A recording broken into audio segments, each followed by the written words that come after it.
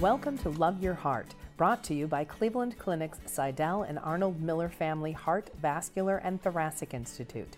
These podcasts will help you learn more about your heart, thoracic, and vascular systems, ways to stay healthy, and information about diseases and treatment options. Enjoy. Thank you for joining us. I'm Vikas Sunder, a cardiologist at Cleveland Clinic in the section of preventive cardiology, and I'm joined by two of my colleagues today in preventive cardiology, nurse practitioner Jenna DiBernardo and dietitian Michelle Dodd. So it's November now, and for us in Cleveland, Ohio, that means it's cold. That's why I have my sweater on. And that also means the holiday season is right around the corner, a time that we can reconnect with friends and loved ones, though also a time that can be stressful, and during which we may deviate from our heart-healthy habits. So Jenna, we've talked about this before. What are some activities that we can participate in to stay heart healthy during the holiday season? So a couple good activities to partake in is when you do holiday shopping, finding a parking spot that's farthest away from the entrance so you can get some extra steps in, or using the stairs instead of the escalator or the elevator.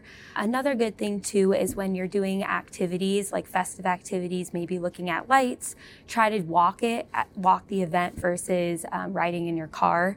A couple other fun things that I like to do with my family. I come from a big Italian family, so we eat a lot of pasta, and we are carb overloaded pretty often. So we try to find a bunch of activities to do after a big meal, whether that's doing group walks together. We tend to do the dishes and all the chores before sitting on the couch, or we like to play a lot of fun games. One of my favorite games is building a snowman. I'm from California though, so we did not have real snow. So we would get partners and we had 2 minutes to run back and forth and wrap our partner in toilet paper like a snowman and find props to build a snowman. So that was like a lot of fun to do with aunts, uncles, grandparents, even the kids, and it became a big competition. And a couple other fun activities are partaking in sporting events. So whether that's doing like a turkey bowl, like flag football turkey bowl, or a lot of places have races and runs. So like the Santa run or the turkey trot, and getting a bunch of friends to do it with you is a great, easy way to stay active. We all know pickleball is really big nowadays, right? So if you could play a game of pickleball with some friends and family, or if you're lucky enough to live in the snow like we are, you could build like a snowman and do a snowman competition. And then lastly, I think, my husband is a very avid sports fan, right? So instead of sitting the whole game and watching football on the couch, you can find like fun activities to do, whether that is, walking during commercial breaks, or you could do sit-ups or push-ups every time your team scores. So you might have to modify your activity a little bit, but I think it's just super important to stay active during the holidays and find fun, creative ways to do that with a bunch of family and friends.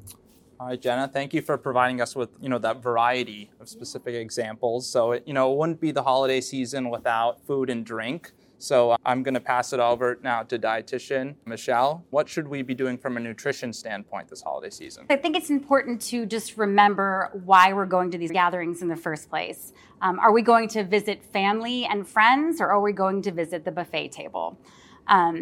And I think that a big thing is being prepared when you go to your holiday events. So don't go on an empty stomach, kind of like going to the grocery store. When you go on an empty stomach, you end up loading up your cart with way too many things. The same thing happens when you go to a buffet or a holiday gathering on an empty stomach. You're going to load up your plates with all kinds of things. So making sure you eat breakfast that day, eat lunch, do not go on an empty stomach. And go prepared with your own appetizer. Bring something healthy with you there so you've got something to eat. I always like to go with caprese skewers. It's just tomatoes, basil, and mozzarella cheese. A little sprinkle of balsamic vinegar on there. It's pre-portioned for you. It's healthy. That is something that you can do. And practice moderation. Use smaller plates, portion control. Fill up your plate at that buffet with more fruits and vegetables so you have less room for everything else, right?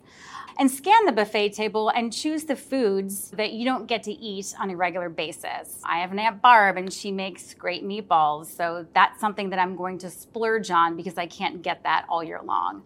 And I'll maybe pass on, chips and dip, and say no to the food pushers, right? I'm going to say no, I'm just taking a few and then walk away. We need to make good choices when it comes to the alcohol. Alcohol is empty calories. So limiting what you're going to be drinking to just one cocktail. Doing little tricks like having water in between your drinks can cut down on those empty calories. Having a mocktail actually is becoming more popular now. So seltzer water mixed with some juices and add in some fruit.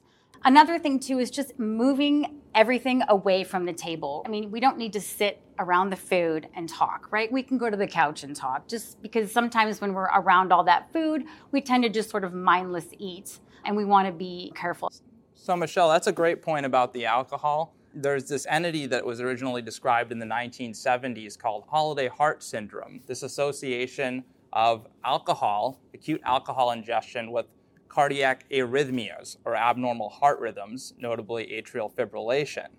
So the American Heart Association recommends for women 1 drink or less per day, or for adult men 1 to 2 drinks or less per day. And you may need to be even more careful if you have an existing heart condition such as atrial fibrillation or heart failure. So I know what I'm doing now, thanks to Jenna, during my holiday season, and I know what to eat and drink, thanks to Jenna. But Jenna, I still have a lot on my mind during the holidays. What are some techniques that I can employ to promote mindfulness during this holiday season? The holidays are supposed to be this joyous and fun time, but I find that a lot of times we're more stressed or emotionally run down. A lot of it from traveling, waking up early, getting ready for gatherings. So it's really important to do something for yourself each day, whether that's a mindfulness activity, going to the gym, maybe just reading your favorite book for a couple minutes a day.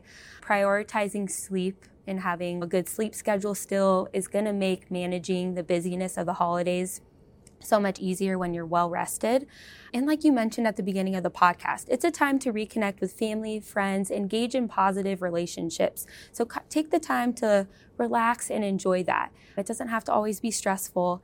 And then one of my favorite things that my family always does is we sit at the table and we always talk about what we're grateful for this holiday season. And I think that's a great way to connect and just provide an opportunity for wellness. Great.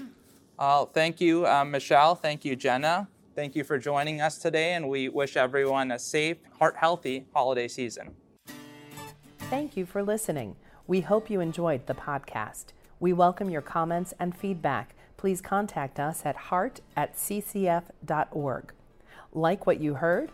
Subscribe wherever you get your podcasts, or listen at clevelandclinic.org/loveyourheartpodcast.